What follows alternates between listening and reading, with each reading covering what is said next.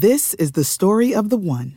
As head of maintenance at a concert hall, he knows the show must always go on. That's why he works behind the scenes, ensuring every light is working, the HVAC is humming, and his facility shines. With Grainger's supplies and solutions for every challenge he faces, plus 24/7 customer support, his venue never misses a beat.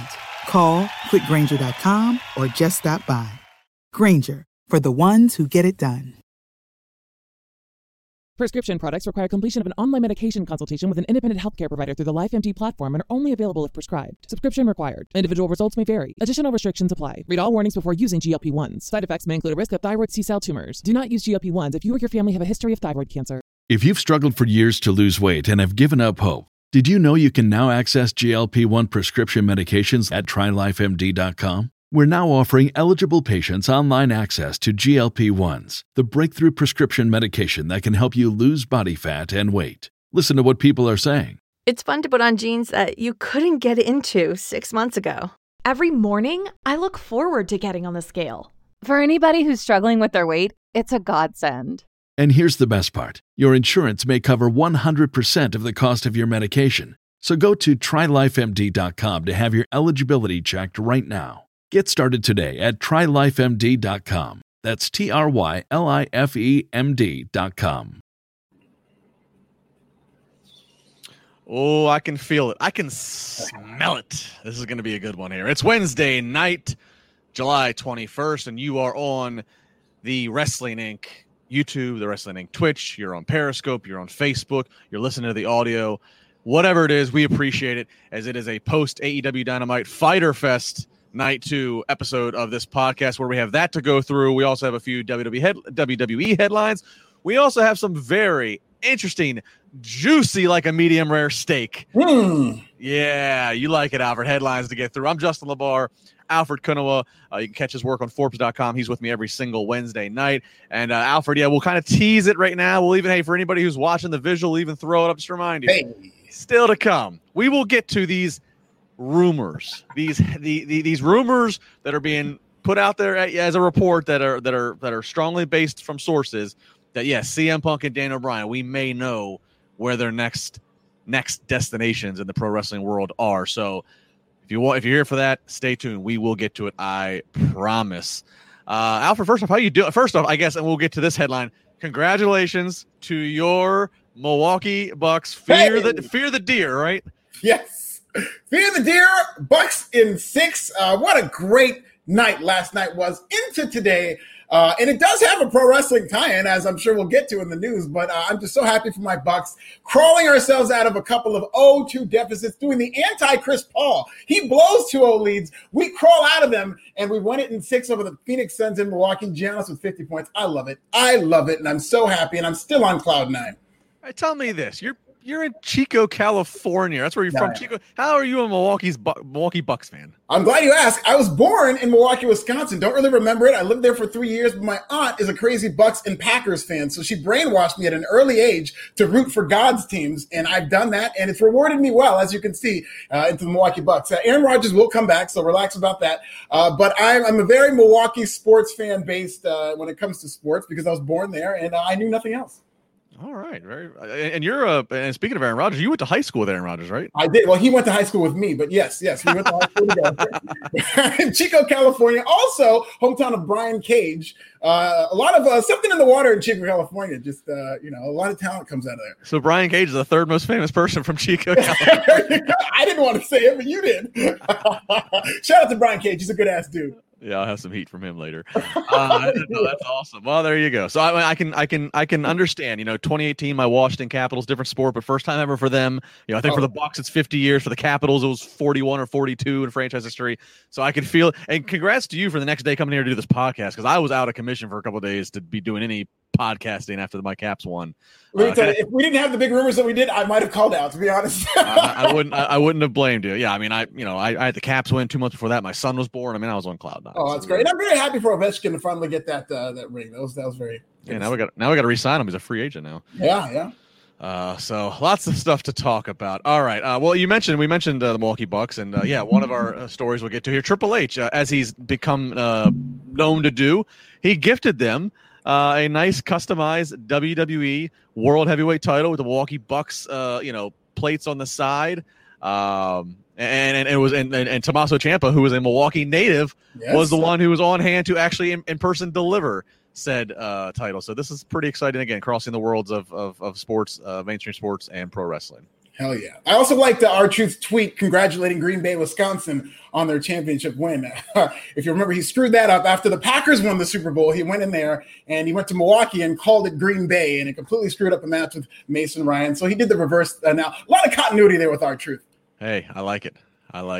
Also, as we hit real quick at a WWE headline, this is interesting, Alfred, and this feels like this is something somewhat down the Forbes Avenue in terms of just trademarks and legalities here. WWE has filed a trademark for this phrase, complaining is not conversation. What do you make of this? I have no idea. It's just like they just came back, not even a week, and it sounds like they're already ready to get testy with their own audience. But maybe this is a podcast. Maybe this is the name of a podcast they're doing. Maybe it's going to be a catchphrase for a wrestler that they're going to get heat with the audience. I really hope it's creatively driven and not some WWE campaign, because if this is like reality based and this is going to be some campaign that they have these passive aggressive commercials against the fan, I don't think it's going to go that well. Like, I'm not one of these people who thinks that these fans are innocent and whatnot, but the last thing you want to do as a professional wrestling promotion is kind of alienate or kind of polarize your fans like that in terms of going back and forth. But, I have no idea what it is. I think it's kind of funny. Hopefully it's funny for the right reasons. But this is very contesty with WWE, let's say, in terms of how they're looking at their fans. Yeah, and to give some people some detail on this, and they can read the full story, of course, on WrestlingInc.com, but to give a little more context, the filing was made on July 16th, so last Friday, I believe. Yeah. So that's when the filing's made. So, it just makes it now out to the news, finding this now. But it's very, it's just such ironic timing that it hits the news in this news cycle now as we are 48 hours removed from one of the biggest talked about booking decisions, which, we talked about on Monday night, myself, Raj, and Jack Farmer, which was Karrion Kross getting a very abrupt Raw debut and then getting rolled up and losing, breaking his undefeated streak. Granted, it's a different brand, but nonetheless, to Jeff Hardy. So, I guess real quick, Albert, I'll ask you just to get your opinion, because you and I haven't got to talk about this off air or on air. Give me your reaction to that with Karrion Kross. I thought it was terrible. I'm going to be the exception to the rule or just kind of go the other way, which, I tend to try to look at everything in the way that I think about it and not necessarily what the outrage is, but just looking at this at its own merits. I was shocked when it happened. And, we've been talking a lot about Karrion Kross in the NXT podcast, and the more we've talked about him, the more they've booked him, the more I think they've kind of gotten off the beaten path with him, based on how great he was at first. And it just seems like it's a lot of paralysis by analysis with Karrion Kross. And when you saw what happened with Shelton Benjamin in that match at the main event, that just looked like a prelude to how they were going to screw him up.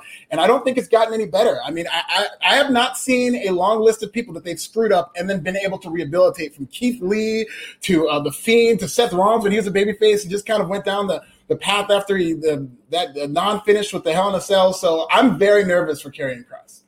Well, complaining is not a conversation. So.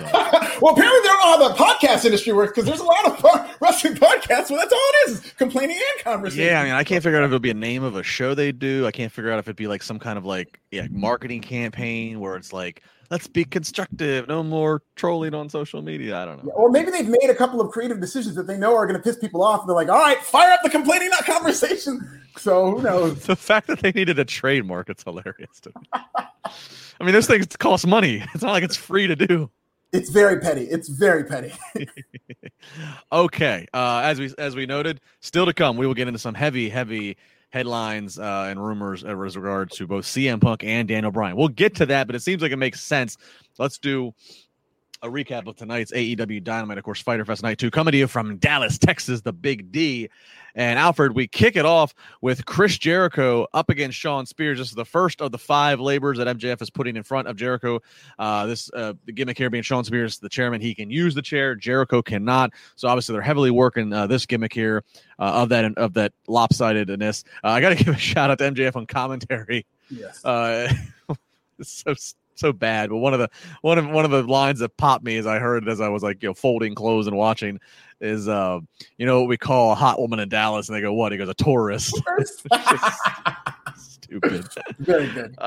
Jericho, Alfred, he does the old fashioned 10 count of the punches, and that gets the crowd popping to do the old fashioned Ty Dillinger 10-10-10. Of course, that being Shawn Spears' WWE gimmick. I thought that was an interesting little moment. Ultimately, though, we do see Jericho. He's got the walls of Jericho on Shawn Spears. Tully's distracting, so we don't see the ref doesn't see the tap out. Sammy Guevara comes out. He gets Tully out of the way. Ultimately, though, Jericho does end up winning, hits the Judas effect, so he gets the win. So his first victory accomplished here in this labor's gauntlet he's got to go through. But then post match, MJF comes out and off the commentary desk and says that no more help. You don't get Sam. You don't get any more help, or this whole thing's off. So basically, effectively saying as the booking, Alfred, Jericho's not going to have help every time. So it's kind of nice. They're kind of letting your hand, already taken out some of the predictability of what could be. And MJF goes on to announce the next opponent for Chris Jericho with one of the most unique intros, as he says, this guy's stabbed. He's Rob Banks. You can only give that intro to one person, and it is Deathmatch King. Most recently got some publicity on the dark side of the ring. Nick effin Gage. Alfred, a lot to unpack here. Jericho wins the first one. I don't think that was a surprise to anybody. Nick Gage, that is a surprise of being one of these labors that he's got to overcome. It really is, and I thought Jericho looked good in the match in terms of him and Shawn Spears. I thought the crowd really reacted to them. He did that top rope Hurricane Rana, which you haven't seen much of from this version of Jericho.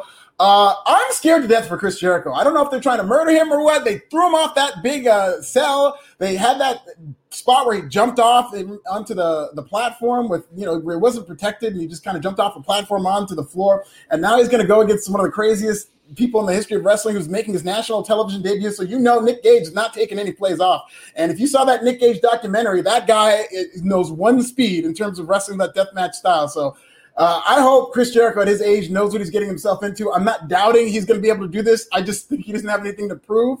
Having said that, as nervous as I am for Chris Jericho, this 5 labors thing is becoming one of my favorite things in AEW in terms of how they're progressing this story, because even though it is relatively predictable that Chris Jericho will get through this, they're doing a good job of keeping you engaged with these stipulations where Shawn Spears can use a chair and Jericho can't, and now you're getting into a death match where Jericho can't have outside interference, and I just love all the attention to detail of this storyline. But again, I'm terrified for Chris Jericho. Yeah, I can share that sentiment, and then it'll be Jericho's persona, the Painmaker, as we'd find out later in the night. He does a promo, does an interview with Alex Marvez, and so that Painmaker persona that he's used in New Japan, and kind of the more violent side of Chris Jericho. But yeah, I mean, I admittedly I knew who Nick Gage was. The dark side of the ring was certainly a education to me on the dark sides of his life. I'm happy for him, as you said. You're happy for somebody who has, like the death match or not, he's dedicated himself to a genre that obviously, it's taxing on the dedication, and he's entertained and made his mark there. So you feel good for a guy in that sense to finally get national recognition to this level. In there with Chris frickin' Jericho in Charlotte, North Carolina, a place that's got a ton of history in the business.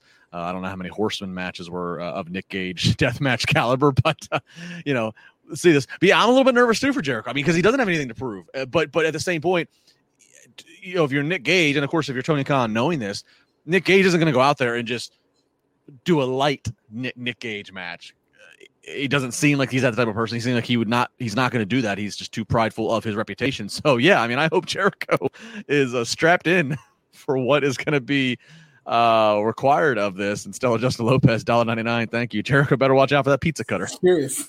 He's going to need to call David Arquette and get a couple of tips as to how to navigate these waters. But Jericho is no stranger to this type of stuff. And I'm sure, whether or not they tell Nick Gage to settle down. I mean, when he hears that bell ring, I mean, I've never seen Nick Gage settle anything down. And I've seen quite a few Nick Gage matches. And I mean, it's not always my favorite thing to see all that blood and guts and whatnot, but he's very good at it. And you can just, the thing I love about Nick Gage is that he's about that life, and he lives and eats and breathes this deathmatch style. But in AEW, it'll be very interesting to see not only how this looks on national TV, but how does this AEW audience respond? Because that kind of legendary match with Britt Baker and Thunder Rosa, a lot of the women were kind of turned off by all this blood and these two women bleeding over each other. And I'm very interested to see on how this kind of more national audience takes to this deathmatch style.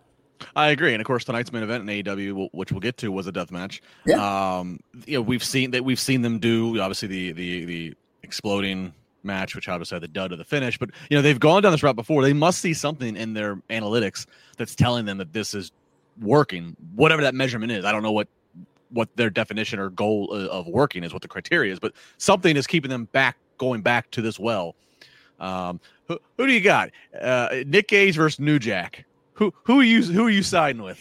Oh, New Jack. And I grew up with New Jack. I'm always going to be loyal to New Jack. But, in terms of deathmatch wrestling, I think Nick Gage took what New Jack was doing and took it to another level. So, I mean, he is definitely another generation of that deathmatch. And whether you want to call it an evolution or a de-evolution based on what you think about deathmatches. But, I'm always loyal to New Jack, RIP. And Brett Murphy. $5 off topic, Alfred. There's one man and one man only that every fan should acknowledge him, and it's not Roman Reigns, it's Bobby freaking Portis. Love it. I love it. Acknowledge Bobby Portis. Bobby Portis, they were chanting him. They weren't even planning to talk to him, but the fans were chanting for him so much they had to come and talk to Bobby Portis. I hope he's a Buck forever. I'm going to get a Bobby Portis jersey for sure. Very good. Chat's always active. I'll give it some love and a plug. Mark Miana says, Justin, have you seen Alfred's stand-up comedy on YouTube? Yes, I have. And I bring that up, Mark, because it wasn't but a few weeks ago I was actually talking to Alfred off air about his stand-up. I knew that Alfred, that comedy was a hobby of his, or I don't want to disrespect and just say hobby. I knew, but I knew it was an interest of yours, and I did kind of go down the rabbit hole of watching more and more of your stand-up, and I was thoroughly entertained. So yeah, cheap plug to Alfred. Go to his website or Google or YouTube, whatever. Alfred Konuwa doing some stand-up comedy. Very funny stuff. I appreciate that, you guys. Thank you. And you're doing a show in Vegas. Did I see that right? I am, yes. This weekend, this Saturday, I'll be in Vegas. Plug it up. Yeah, this Saturday, it's a secret comedy show, so they're going to send out, I guess you have to buy tickets first. It's a thing they do where they'll give you the address that Saturday. But it's a secret comedy show in Las Vegas. If you go to the Eventbrite, go to my IG at AKONUWA. You'll see the details. I love it. Very cool. All right, moving right along here. We got Luke Gallows, or Doc Gallows, up against Christian Cage. Gallows going to get the win here. And this was interesting as I noticed to myself. The first two matches, singles matches on Dynamite, that is not an often occurrence. They're usually so tag and six-man heavy. So to get two singles matches to start, I thought that really caught my eye. And then I actually think the match after this was also a singles match. And the match after that was a singles match. So interesting to the format as I'm looking down the rundown here again. But Gallows and Christian Cage take on each other. Gallows gets the win. Post-match, we see Gallows, Anderson, Omega. They're all getting ready to beat down Christian. Here comes Adam Page. Brawl ensues there. Dark Order comes out to his aid. So, again, furthering what we know inevitably is coming, which is a 5-on-5 with stipulations on both sides of if Page wins or if Hangman or if Omega wins. So, what do you think? I mean, again, Gallows, Christian, not really much to dissect here. Right. But more so, again, the constant furthering of this Omega Page and Page. Now in Dallas, the pops continue. There's no crowd that is unsure of Adam Page that we can tell. And that's what stood out to me is that this guy, as we get closer and closer, and like you said, them building kind of toward this obvious path, I think Hangman Adam Page is getting hotter and hotter, and people are getting more thirsty to see him versus Kenny Omega. And I really can't wait for this elimination 5-on-5 match. I can't remember the last time I was this excited in terms of a group elimination match, because usually that's kind of an excuse to kind of throw a bunch of people together. As we're going to get into later, I think there's good ways and bad ways to do these type of gang warfare, and they're doing it perfectly with this feud. Oh, did I say Christian Cage? It was a Kazarian. I'm sorry. Kazarian. Yeah, it was Kazarian. Yeah. The Elite Hunter. My notes there. Yeah. So, Adam Page on a roll here. And I don't think, they haven't announced the date yet for that 5-on-5, have they? Did they? No, I don't believe they have. I mean, we were talking about it last week and seeing which show they should put it on, but I don't think they've lined up where they're going to put that 5-on-5. Okay. Yeah, so something to look forward to. Of course, they did announce some other matches a couple weeks from now. They're going to be back at Daly's Place. They said for the last time for a while. We're going to see Malachi Black versus Cody Rhodes there. Next week is stacked in Charlotte, FTR versus Santana and Ortiz. The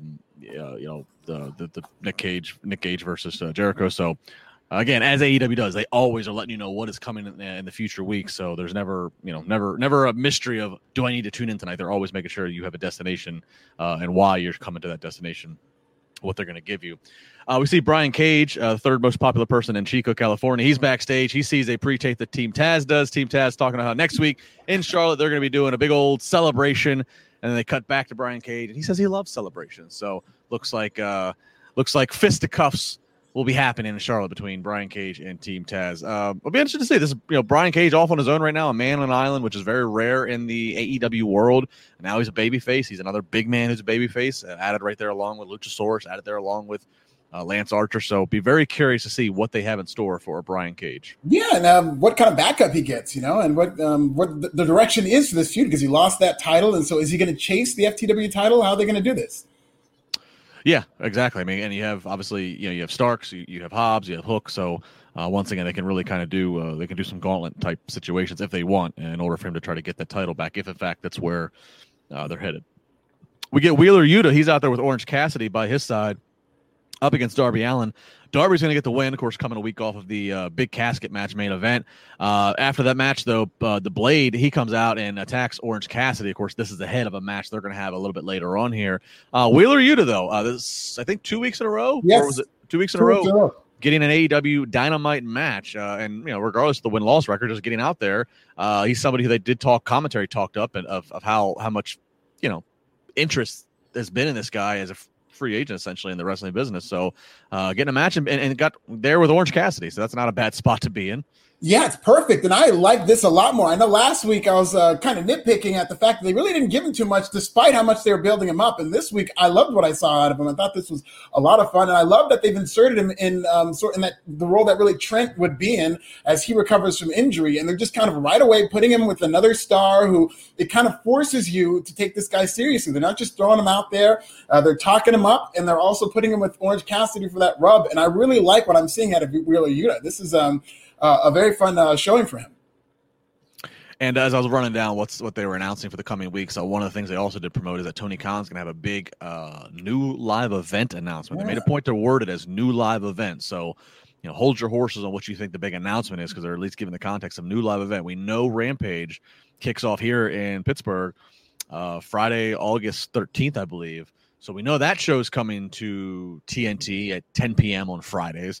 So now another new live event. So new live event doesn't necessarily mean a weekly show. It could be a one-off pay-per-view.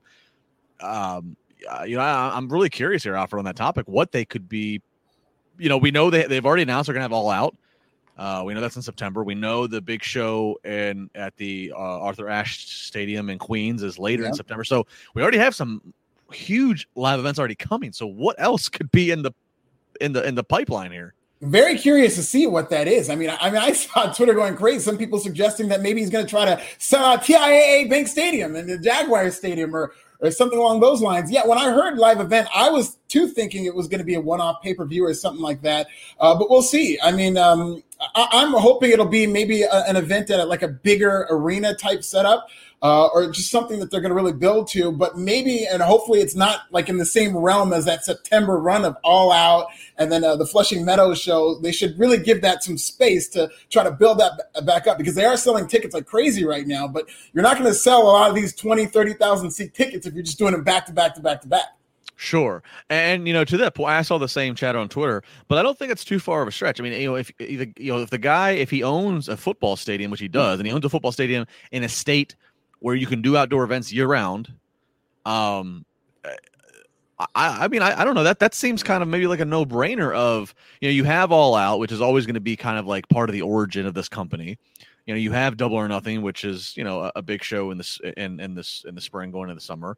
They've already started to build some of these shows, but like, I don't know if any of those shows, especially because they all are, arena shows. I mean, AEW is not going anywhere. That's clear. They're here to stay. Why not try to create your Starrcade, your WrestleMania, your stadium show? And obviously, if you have a stadium that you own, I don't know. Do you announce some kind of a big stadium show in December? Again, a time where weather's not as hot. It's a time where they don't already have a particular big event, really hashed down to. I don't know, but I don't think that guessing using the Jacksonville Jaguar Stadium is too far off base. Yeah, and it might be a little tougher just because they were there for a year. So it's not like it's this first time territory. It's not necessarily a fly-in city in terms of Jacksonville, Florida. So I just don't know what kind of clientele. I'm sure people would come from all over if they really built this show up. And listen, we're going to get into those rumors. So if they have the type of dream matchups, quote unquote, that they can, yes, I'm sure they can sell at a stadium like that. But it might be a little tougher just based on the fact they spent so much time in Jacksonville, and they were selling tickets to some of those shows during the pandemic, but this would be definitely a different animal if it was in a stadium. Yeah, and maybe it would have to be pushed to January or February or something, because as I said December a minute ago, obviously you're still in the middle of football season, so right. The Jaguars aren't making the playoffs. That's January. There you go. No, listen, Trevor Lawrence is going to be good, I think, but not immediately. Yeah, he ain't gonna be playing in January. Not next year. We get all kinds of don't come for us, Jaguars fans. You know we're telling the truth. All kinds of sports punditry coming in here. Yeah, so we'll be interested to see what that turns out to be. All right, moving along here. We got Britt Baker, your AEW Women's Champion. She's up against Nyla Rose here. This match, as we get towards the end here, Britt tries to pull the Eddie Guerrero, tossing the chair and then trying to toss herself to the ground. Nyla then doesn't fall for it. She tosses the chair back to Britt. So then none of that works. But ultimately, Britt does end up winning with her submission, with that lockjaw submission she does. Again, I guess we've talked about this, but it's a continued talking point, Alfred. Britt's still presented as a heel. She does a heel tactic, but I guess then again, Eddie Guerrero, his whole gimmick as a babyface was to be a lie, cheat, and steal heel. Yes. So I guess that's where Britt Baker's, that's the peg she's fallen into, is that she is gravitating to the babyface reaction of the crowd, but they're going to allow her to keep the dastardly heel tactics. That seems like where we're headed here. Yeah, and I think it's very very smart, very shrewd, because that, even though it is a cheating spot, that is a babyface spot. You're going to think of Eddie Guerrero, you're not going to boo. You're going to start chanting Eddie, or you're just going to have positive feelings. And Eddie Guerrero was one of the more endearing heels, and then turned babyface when he would do that lie, cheat, and steal. So I think they're still realizing that Britt Baker, this character, the reason she got over is because she was a heel. She does such a good job with this character that, yes, we're going to play to those reactions, but we're going to do it in a way where she can retain some of her heel bona fides. We're not going to completely make her like a pageant queen or where she's trying to endear herself to these fans. She's still going to cheat, but she's going to do it in a way that they know is going to get her cheered more. So I think they are leaning into these babyface reactions, but they're being shrewd about it in terms of making her kind of still be a heel. Absolutely. I agree. So I'm all for that. The match was what it was. Yeah. Again, a little bit of an odd dynamic altogether, but I was underwhelmed by this match. They kind of went back to that crucifix a couple of times, and I know both of them are better than what we saw. I agree. Yeah, you were being a little more blunt than I was. I agree. Underwhelmed. Underwhelmed is the word for it there. But the right finish decisions made here. Britt retains. All right, so we get Andrade El Idolo in the ring, and this is a surprise announcement here. He's got an executive consultant, and speaking of Eddie Guerrero, out comes his nephew Chavo Guerrero. Chavo Guerrero now part of AEW, so it looks like they are substituting out Vicky Guerrero and moving in Chavo Guerrero to be the mouthpiece and cornerman associated with Andrade. This got a big prop from the crowd. Chavo cuts a little promo talking about how talented AEW is. It's a place to be, but how Andrade stands out. And then they're interrupted by Pac, Phoenix, and Penta, the Death Triangle, who they talk about, they're in a different league than Andrade. They're the actual faces for Latinos. And so we get a little bit of a showdown on the mic and stare down here between these. So it looks like Andrade's first real program will be with one or all of the members of the Death Triangle. First off here, Alfred, your reaction to Chavo Guerrero. I love Chavo Guerrero with Andrade. I think that Andrade with Vicky was kind of a weird pairing, especially if they're going to present him as this kind of upper echelon star. I think Vicky's great as a manager, but she doesn't, a lot of comedy, and she is kind of stretched thin already with Nyla Rose. So It's good that she gets to get all our attention there. Is there anybody in wrestling who's aged better than Chavo Guerrero? He looks younger than he did during the Monday Night Wars. Like, he looked fantastic. Great tan, and I think he looked great. He looks like he hasn't aged a day. He's still got that fire. I love the promo he cut in terms of kind of singling out Pac and saying, you speak one language. It really got a reaction from that Dallas crowd. But I will say, and I kind of alluded to this earlier, I love what they're doing with the elimination storyline on the show. So maybe it stands out that much more that this seems like so beneath everybody who's part of this in terms of we're just going to have all these guys kind of do this gang warfare and do this Survivor Series style feud, where it's like Andrade was not brought in to be in these group tag team matches. And this was my fear with, I was saying that I was very vocal about the fact that I think Andrade should sign anywhere but AEW, because my fear was they're just going to put him in the Latino box. They're going to say, okay, you go with Rey Fenix and all these guys, and they're pretty much putting all these talented wrestlers in the Latino box, and they're all going to kind of go off and feud on their own. And I really hope this is temporary, because I do feel that everybody involved in this feud, from Pac to Rey Fenix to Andrade to Penta, they are capable of, as a single star, being a really big deal in AEW. And I just don't like the fact that they're now just all kind of put in this own separate universe. That's a great point. I never actually really even thought about it from that aspect. So, yeah, it's an interesting perspective there. Yeah, but to the back to the Chavo point, yeah, he looked phenomenal. I mean, you know, and here's a guy. Some people may not realize this, is that obviously, you know, he had his run in WWE. You know, had its highs and lows. But here's a guy who's really had a great post WWE career. I mean, you know, he's been very involved in Hollywood. He was super influential in the Glow series on Netflix in terms of being really like a technical advisor and technical producer, training a lot of the actors and actresses for the in-ring work. And so he's very well liked in the business from all accounts. So he's had a great post WWE career, better than what many can otherwise say. And so to see him out there in a fitting role, because I agree, the Vicky thing just didn't quite. First off, yeah, it was spread thin, already trying to establish her with Nyla, right? And then it was like, the way, just the debut of Andrade and Vicky being the one who, and I couldn't help but feel, this is maybe a shallow take, but I couldn't help but feel like, are they just trying to like, are they trying to like just give him Eddie Guerrero legacy pop, by having her strapped to, I don't know, I didn't feel, I felt way too forced, right? But somehow the Chavo thing feels better to me. So that's a good way to put it. It did feel forced. I think from the beginning, when she announced it, I thought, like, as it happened, I was like, oh, that makes sense. Okay, you put Vicky there. But the more I saw it, I was like, I don't know about this. You just kind of felt that there was something off there. And I think Chavo's going to be much better with, especially because he's going to be bumping more. He's, you know, AEW likes to do their outside interference, so they're going to need people to bump and whatnot. But I also just think that I was thinking of Conan or even a Chavo. I didn't think about Chavo, but something along those lines would be very good for Andrade in terms of kind of a mentor type character. You know, somebody who used to be a wrestler who could guide him through AEW would be kind of more credibility in that realm. Sure. So, yeah, we'll see how that unfolds here with Andrade and the Death Triangle. All right, up next, we get a follow-up to what we saw a little tease of earlier. We get Blade versus Orange Cassidy. Orange Cassidy getting the win here. Nothing much more to say here. Orange Cassidy, you know, over like Rover in Dallas. Everywhere he goes, he's another one. Maybe one of the most biggest surprises in the AEW realm, that obviously a guy who you thought's going to be just this bit comedy character who has risen to being arguably probably in their top 5 of over baby faces in every single city they're in.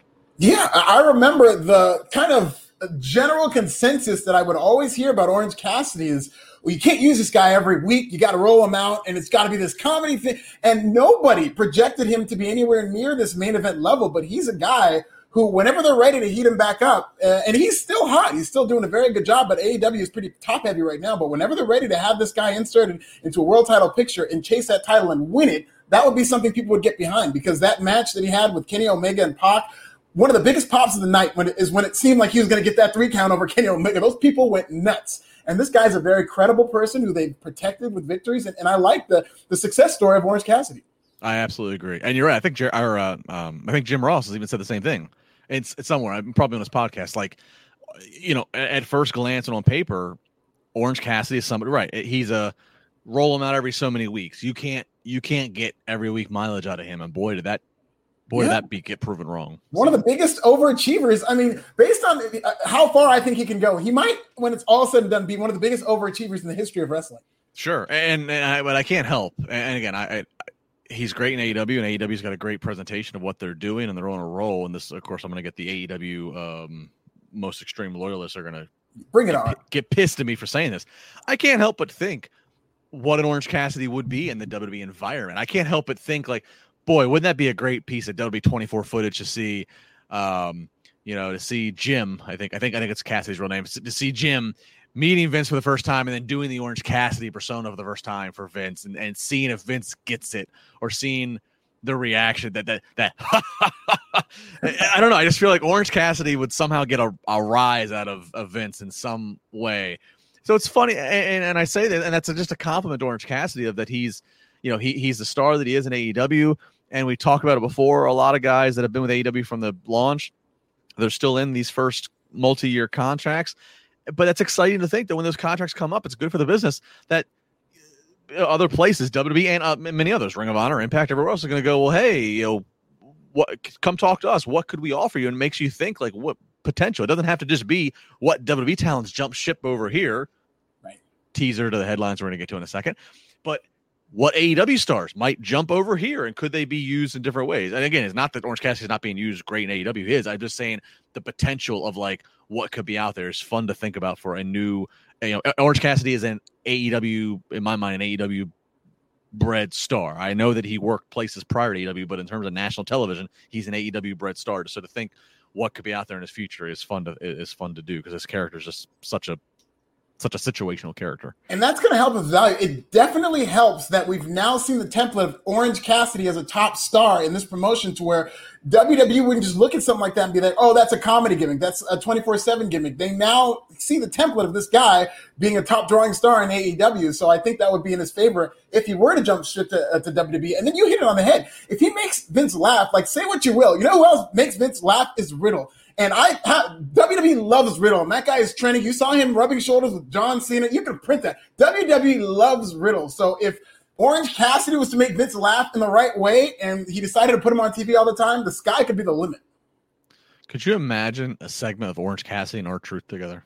Oh, God. That would be wonderful. It'd be amazing. It doesn't have a choice but to be amazing. Right. All right. Here we go. Main event time for the IWGP United States Heavyweight title in a Texas death match. Jon Moxley up against Dallas's own Lance Archer. So this one delivers as you'd think. You got blood, you got forks. Ultimately, Moxley, you got Lance Archer using a fan as a weapon. Kind of looked like Luther, honestly. Fan did. Ultimately, the finish comes, though. Moxley brings out some barbed wire, stretches it over 2 tables, but ultimately Archer chokeslams him through it, and Moxley cannot answer the 10 count. So your new IWGP United States Heavyweight Champion is Lance Archer, and they had promoted this prior and even showed him in the crowd.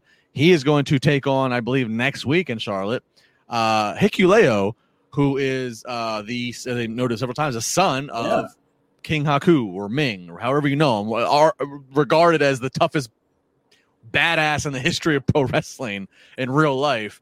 His son, Hikuleo, going to be going up against Lance Archer for that title next week. So first off, I want to say this, thoughts on that, the match, and now what's going to happen for next week. But I want to note too, Alfred, I was impressed with this. Not only, again, a death match and violent, entertaining, but a main event that other than within the parameters of it's a death match, no shenanigans, no interference, no whatever. They just let the two guys just do the story.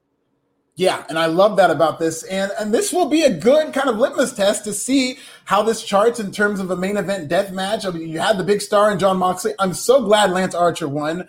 I did think that he was trending toward winning just because it was for the IWGP Championship, and I do expect when Japan gets back to normal, Lance Archer to be the one to go there a lot more than Jon Moxley, because I think AEW will really prioritize him. And Lance Archer is just one of these, he's one of the few people in wrestling that I legitimately, maybe he brings a mark out of me, I roll my eyes and get legitimately upset when he loses just based on the fact that I think he's got so much potential as a big man, and I thought this was going to possibly be one of those other spots that they just put him in there to beat him, but this is a big win. They almost never beat Jon Moxley, so for him, even though it was a 10 count, I thought this match was insane for what they did. I love the barbed wire table kind of spot. I mean, there was a little too much blood for me. They had the fork spot, which is wild, but I liked a lot of this match, and I'm very happy for Lance Archer that he won, and it's really cool that AEW kind of brings in these championships from outside promotions and really does get them over with these matches.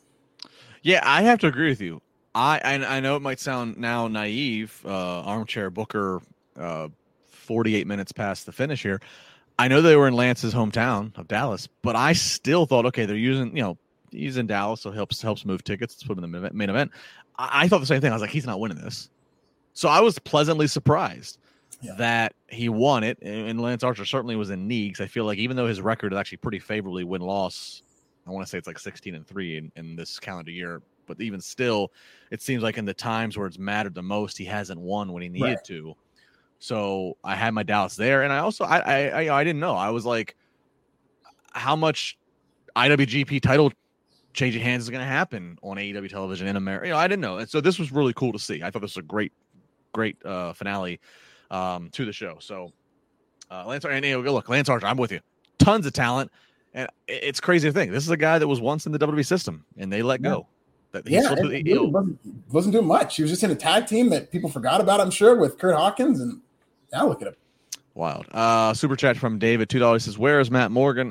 David, I think it's Raj, Wrestling's owner, has said, I think when asked before, Matt, as you could probably recall when Matt was on these podcasts, always busy, crazy schedule, involved in local politics and everything else. So, as Raj said, I think his schedule's been pushed to the limit. So, I'm not in politics. I don't know about Alfred, but it is a commitment to keep up with all this content that's going on.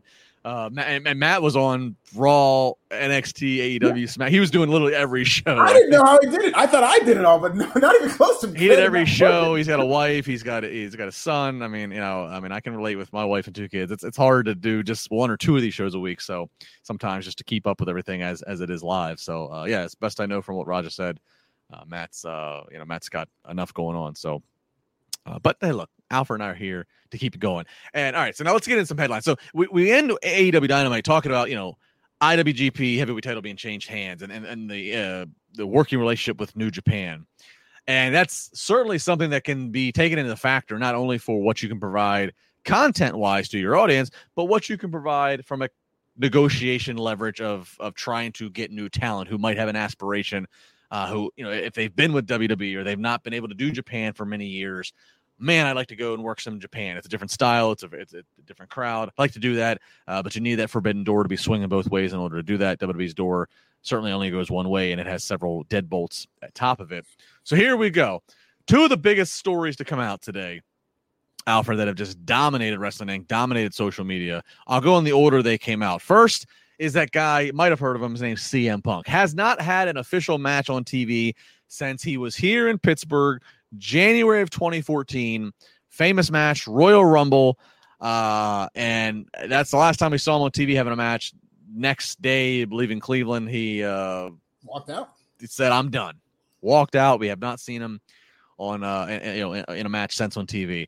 CM Punk always been speculated what's going to happen, but now it seems like we might be getting towards some of the most concrete result after all these years. Fightful is reporting, and Fightful again got a really strong track record just for most recent credibility purposes. Fightful were the ones who first reported that Goldberg would be coming back on the Raw after Money in the Bank. Of course, that did in fact happen, and Fightful's had many other things that have hit correctly. So just to give that credibility to them, and their report is that the most likely place for CM Punk is going to be AEW, and that there is ongoing talks for him to return to the ring. No contract has been signed as of the story coming out earlier today, nor timetable or return date or the creative plans.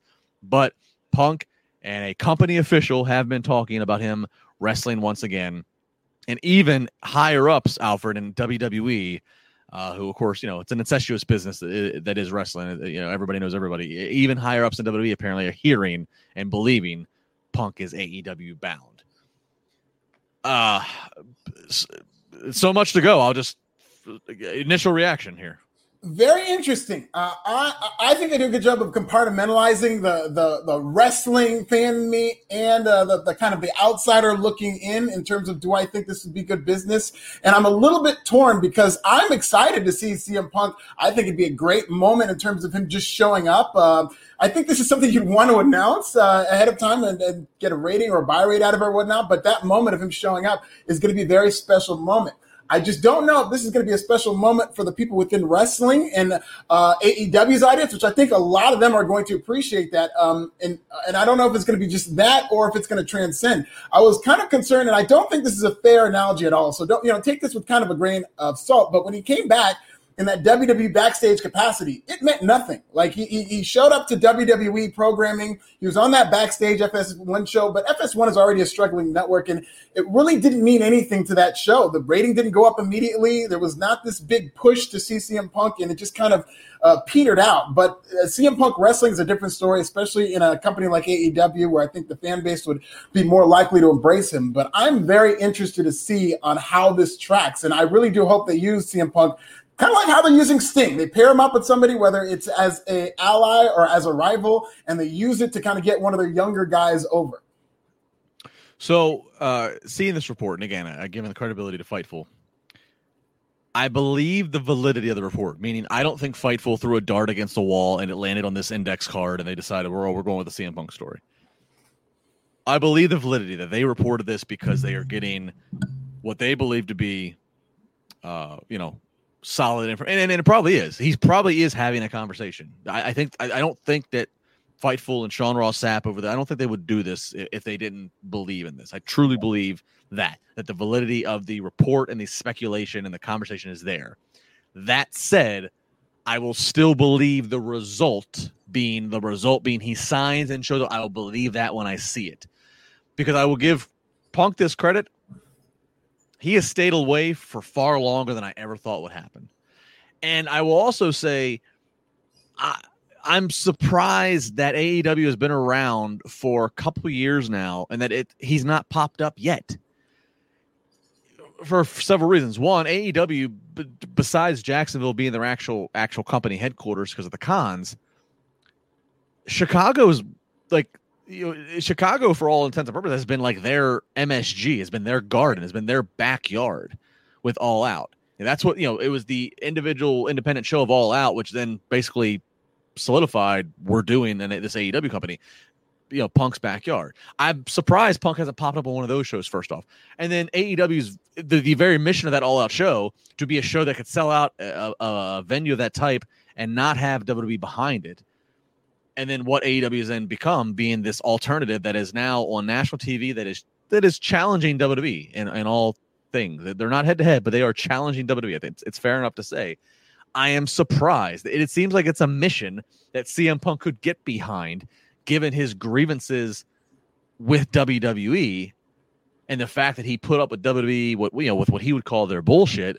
But they were just basically the only game in town. And now there is a new game in town that's viable, that can hand out $1 million contracts. I'm just surprised that Punk hasn't shown up already. So, I'm surprised, but at the same point, this kind of fits. And yeah, I mean, how do you do it, Alfred? Do you, I don't, as Khan has talked about, they especially with Sting, TNT doesn't seem to be happy when big surprises just happen like that. So you feel like, for his first appearance on a Dynamite or a Rampage, it has to be promoted, and it will probably do a great number of interest. But I still think there's something to be said for that element of surprise of him popping up on a pay-per-view at an All Out or something. And then there's now I have to tune in to see the follow-up. Yes. And that would be the perfect way to do it, is once the tickets are sold at a place, All Out is already sold out. So that's somewhere where, especially I think if he was to show up, it's so hard to keep a secret these days in wrestling. So I'm sure some whispers would get out, and I'm sure people will expect something like that to see CM Punk. So they could get away with surprising a crowd that's already paid with CM Punk, and then that Dynamite the next Wednesday hopefully would do a lot. I mean, he's been off TV for an awful long time, but again, this crowd would remember who CM Punk is, and I don't think that's going to be a problem with an AEW crowd, and so I think that is a perfect way to do it. So that's my next question. This is my next question with the CM Punk conversation. We have a whole other return to talk about. Is CM Punk, if he shows up in AEW, my opinion, he helps those who are who are carrying the AEW flag, who are very anti-WWE. He helps further their perception of AEW is the rising number one company. It's the place to be. He can also then help sway and convince those who are still, I don't know, is this just a WCW reboot? Is this just, what is this going to be? He can try to help convince, look, he's been gone for this long. He hasn't popped up anywhere else. He's here. It must be for real. He can help make that convince. So that's all those who follow the business day to day, week to week that we are talking to right now. What does he do to the person who only watches WrestleMania and Royal Rumble every year. Because even when Punk was on top in WWE, granted their numbers were better than WWE's numbers are now, which that's not saying much.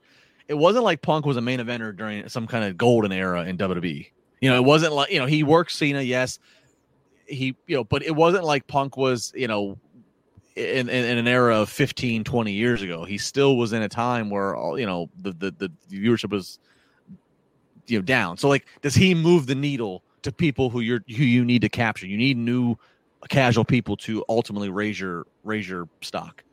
I think where he might be the most valuable is for those people who maybe tuned out of WWE since that 2014 time span to now. Like you said, yeah, the audience was, it wasn't what it was, but it was definitely bigger. And I think a lot of the reasons that some of the people stopped watching over the years, maybe not only because of CM Punk, although I'm sure there's a lot of people who said that now that CM Punk's gone, I'm done with this product. But CM Punk was one of those people who, when he left, I think it hurt WWE in terms of their interest with a lot of fans. So I think AEW could do very well with the CM Punk, and as we'll get into later with Daniel Bryan, in terms of people who left WWE and now are just kind of coming back and like, oh, wait, that's where CM Punk is right now? Well, maybe I'll tune into that. Because there is a whole lot of people who used to really even be hardcore fans who stopped watching wrestling. That's kind of, or WWE at the very least. And I think that would reinvigorate them. And that is still a difference maker, and it will build momentum for AEW. Sure. All right. So we have CM Punk. So that speculation is there. We're all waiting to see. Then another one that broke a little bit later today.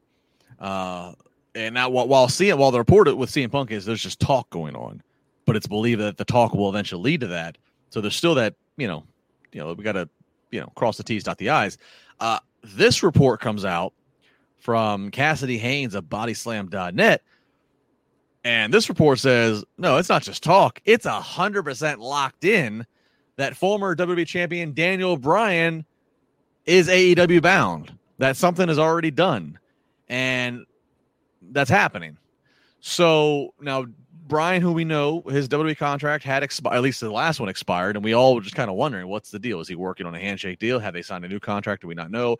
His merch and toys have all been pulled, which that, we've seen that happen with Brock before, and that's just, and we've seen it happen with Goldberg at times. It's just a contractual thing. But now we're seeing from bodyslam.net, who, again, I'll give them credit. They have had actually some accurate AEW-related reports in previous months and years. So they do seem to have well-placed sources in the AEW universe, and they're saying Bryan is 100% locked in. Now, this is where that whole, Bryan we know, and being able to work in Japan, being able to work some of the places, having some creative freedom. Alfred, do you believe this? And if you have a 1-2 punch of Bryan and Punk coming in, what does that mean? Yeah, I tend to believe this, especially, Daniel Bryan at AEW did seem like it would make sense, especially if he was able to get what he wanted, because the big sticking point with WWE was he wanted to work Japan. And as you alluded to earlier, that's just not something WWE is going to do in terms of consistently allowing Daniel Bryan to go to Japan or go outside the territory. And it seems like, if these reports are true, that's what he would be leaning toward doing. I do tend to believe that Daniel Bryan is going to be on his way to AEW. I've kind of felt that way since there was that radio silence where WWE was pushing to sign Daniel Bryan, and it just wasn't happening. I think with CM Punk and Daniel Bryan, it's a very good 1-2 punch. And I'll tell you what the value of this is, especially right now, because I'm going to take a little bit more of a wait and see approach to see, because I'm sure it's going to lead to an initial great pop, but then it just becomes on how do you use these guys. What I think is the ingenuity of what's going on, I think all of this is very calculated. I'm a little bit of a conspiracy theorist, Justin. And I think that because WWE is now back with live crowds and Money in the Bank, they had all the buzz in terms of WWE's back. We're going to show you what the number one wrestling company can do. They're going to Rolling Loud. They got John Cena. Here comes all these surprise returns. WWE had that buzz, which is all part of the game in a pro wrestling promotion. And then AEW, just a couple of short days later, with all these people pissed off at WWE for what they did to Karrion Kross, now the buzz is going right back to AEW. And we're talking about a potential 1-2 punch with Daniel Bryan and CM Punk, potentially months before it even happens, to where I think that's where AEW has kind of succeeded when it comes to the war within the war in that promotion. Having buzz, being a company seen as what are they going to do next? Because when I just saw that Money in the Bank pay-per-view, I thought, man, there's nobody better than WWE. And I still feel that. They're the number one company in terms of promotion and all that stuff. AEW is so good at remaining in the headlines. And now that they have this buzz, I do think Daniel Bryan would make a difference because recently he just main evented WrestleMania.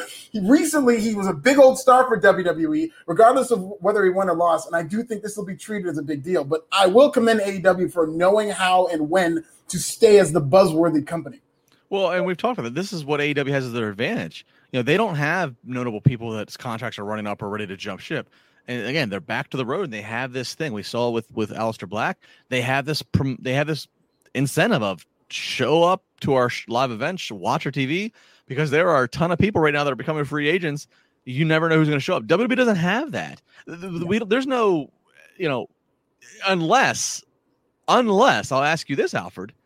And, there was little rumblings out there with Randy Orton that maybe, and he did his little things and even Edge. And I think even Goldberg, there were rumblings that all three of those individuals and Edge actually confirmed his, I believe he said in that documentary, that they all talked to AEW or at least presented that as the case to the WWE office that they had AEW as an option to gain leverage on the deal that they wanted to get and which they ultimately signed with WWE. So I ask you this.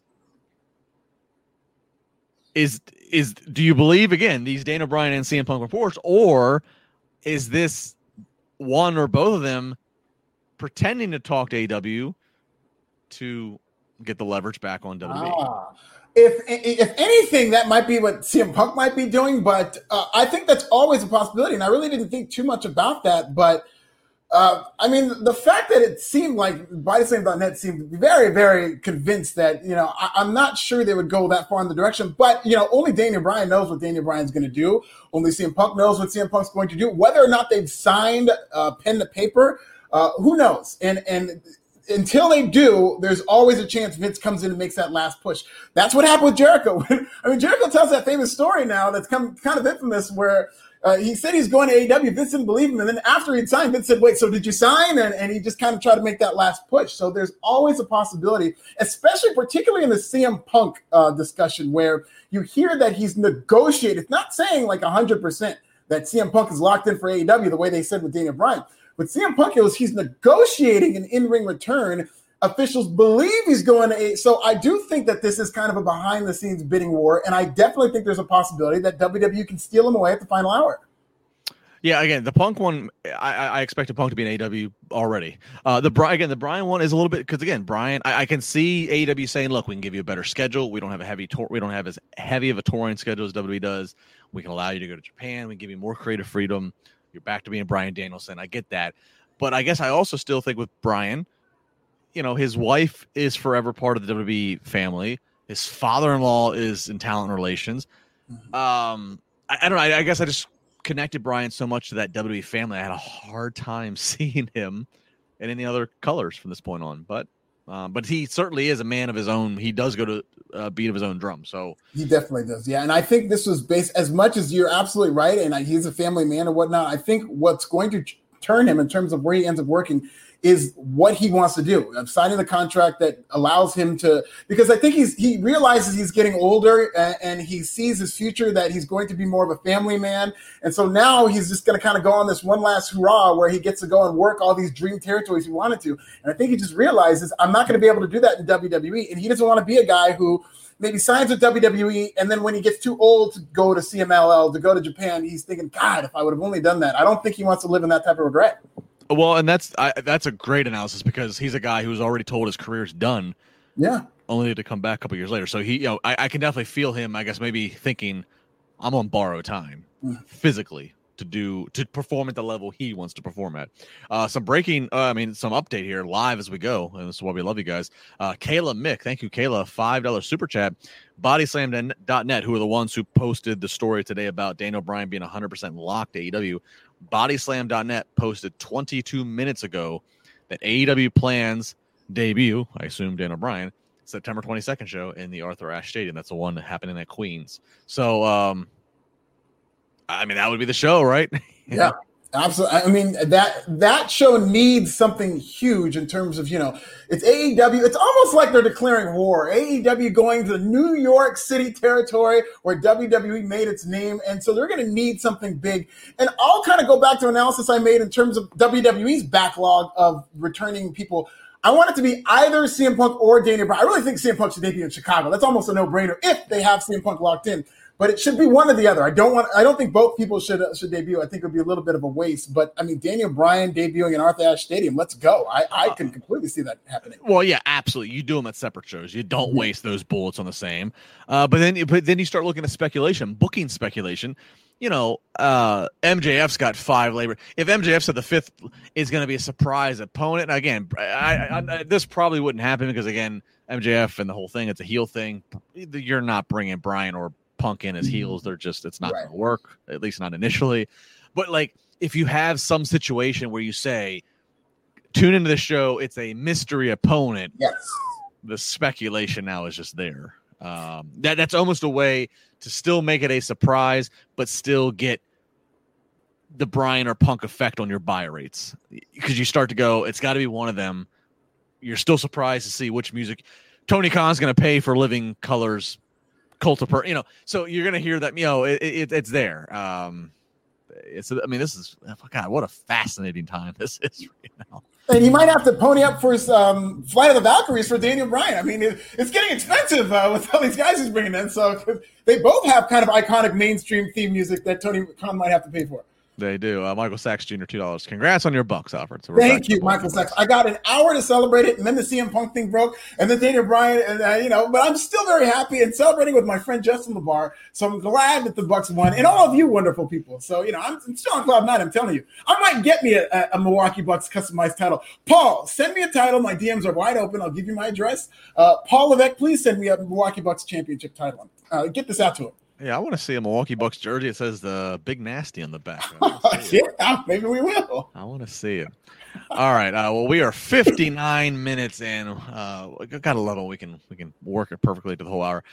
It's tons to go on. Thanks to all these super chats. Alfred, I guess any final thoughts? Anything with this Bryan Punk stuff we didn't cover? Any final words you want to kind of get out with this?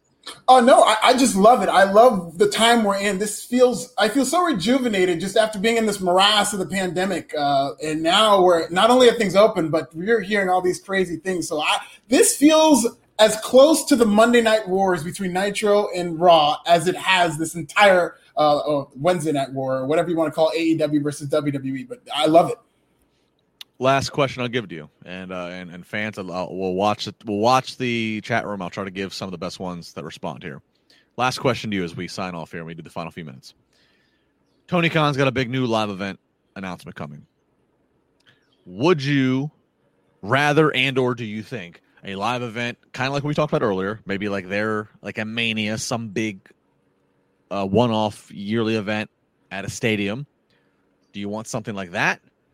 Or do you want a bigger shot fired to say, yeah, we're going to have another, quarterly event, a Clash of the Champions kind of thing. We're going to have another quarterly event. It's going to happen on Monday nights on TNT.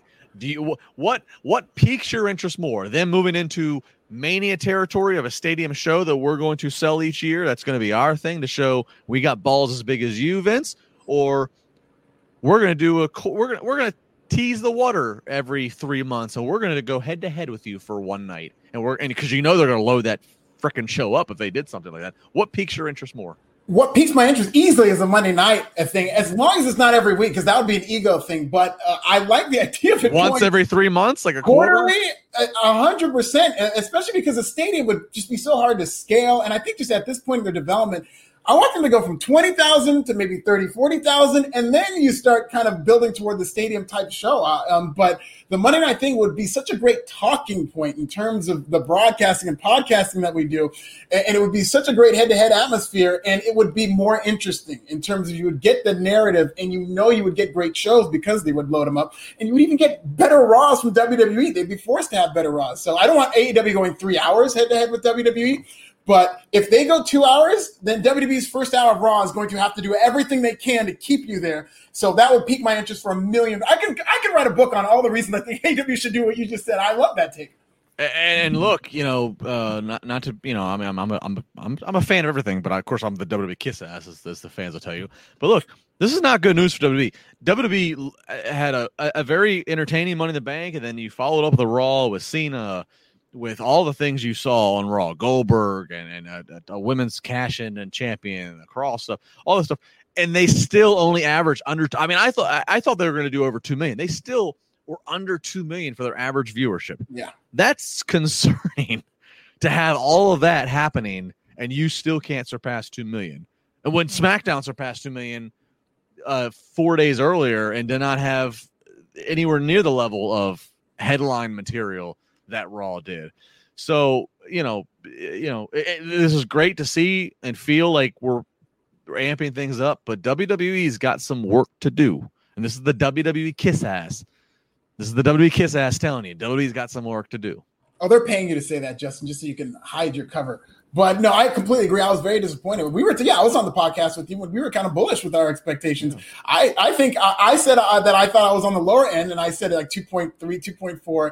And so for them to come in under 2 million, that's not good, especially the pandemic. And this is for SmackDown. Pandemic viewership was like 2.1 million. So on average, during the empty arena era, they couldn't even surpass that. And that's concerning. They did well from last week, but last week's number was awful. And I just think that in addition to having work to do, they need to have this product. They need to rebuild this trust with their fans, because they're already starting to loosen that up after a great weekend of shows.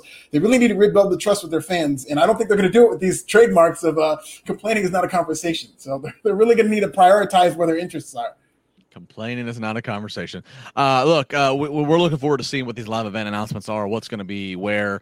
Alfred, it's been many years since you and I got to do this live in front of an audience on location. I think depending on what some of these things are lined up in the future, Chicago, Queens, wherever, I think we definitely are going to have to bust out the Wrestling Inc. microphones and do some of this in a live setting with the crowds. As long as they have an Applebee's, I'm there. There we go. You're on the prowl for the Cougars with your purple Urkel. Look, hey, please send us a comment. Make sure you tag both at This Is Nasty, at Justin LaBar, and at Raj Giri _303. If you want to see Justin and Alfred live, and we see some of this happening live at some of these locations and places, please let us hear it. I think we were just before the pandemic hit, we were planning to do a big WrestleMania thing in Orlando. That of course, or in Tampa, excuse me. That of course got knocked out when the pandemic hit us in 2020. So looking to get back in the live events here as we get back to normal. So we'd love to see many of you. So if you have an interest to see a Wrestling Inc. podcast taping before your very eyes, please let us know, because I think there's going to be many shows coming up here in the next 6 months that might call for such an event with myself, Alfred, and the rest of the Wrestling Inc. team. Hey, thanks to all the super chats. Thanks to all the free chats. We appreciated it. Again, like, subscribe, do what you got to do. Leave the comment. We really appreciate it. This helps the podcast immensely. The sponsors that we talk about, the more you guys do these comments, leaving a positive comment on the podcast feeds, sharing, it all helps sell. And not going to get in the weeds of business, but that stuff helps this podcast keep all of us around and making it worthwhile. So thank you very much. That's it for tonight. Alfred, you'll be here on Friday, correct? Yes, I will. Alfred's back on Friday. I'm off on vacation next week. So Alfred, I'm not going to see you for about 2 weeks here. I'm off on vacation. I'm going to the beach, turning everything off. I'm going to come back. Punk and Brian are going to debut. They'll have already had their match by then. I went to Hawaii for Thanksgiving 2012, turned everything off. I came back to the continental U.S., turned everything back on. I missed the Shield debut. I was so lost, everything, all this stuff. And I've been waiting for Dean Ambrose to debut. And, I remember that. Yeah, I lost everything. I was out of the loop. So that's always what happens. I leave, things happen. That's what's going to happen. So I'll see you guys in 2 weeks. Alfred, always fun. Like, share, comment. Thanks, everybody. Appreciate the super chats. Be safe. We'll be back on Friday night here in Wrestling Inc. This is the story of the one. As a maintenance engineer, he hears things differently. To the untrained ear, everything on his shop floor might sound fine, but he can hear gears grinding or a belt slipping. So he steps in to fix the problem at hand before it gets out of hand. And he knows Grainger's got the right product he needs to get the job done, which is music to his ears. Call, click Grainger.com, or just stop by. Grainger, for the ones who get it done. When you need mealtime inspiration, it's worth shopping Kroger, where you'll find over 30,000 mouth-watering choices that excite your inner foodie. And no matter what tasty choice you make, you'll enjoy our everyday low prices, plus extra ways to save, like digital coupons worth over $600 each week. You can also save up to $1 off per gallon at the pump with fuel points. More savings and more inspiring flavors make shopping Kroger worth it every time. Kroger, fresh for everyone. Fuel restrictions apply.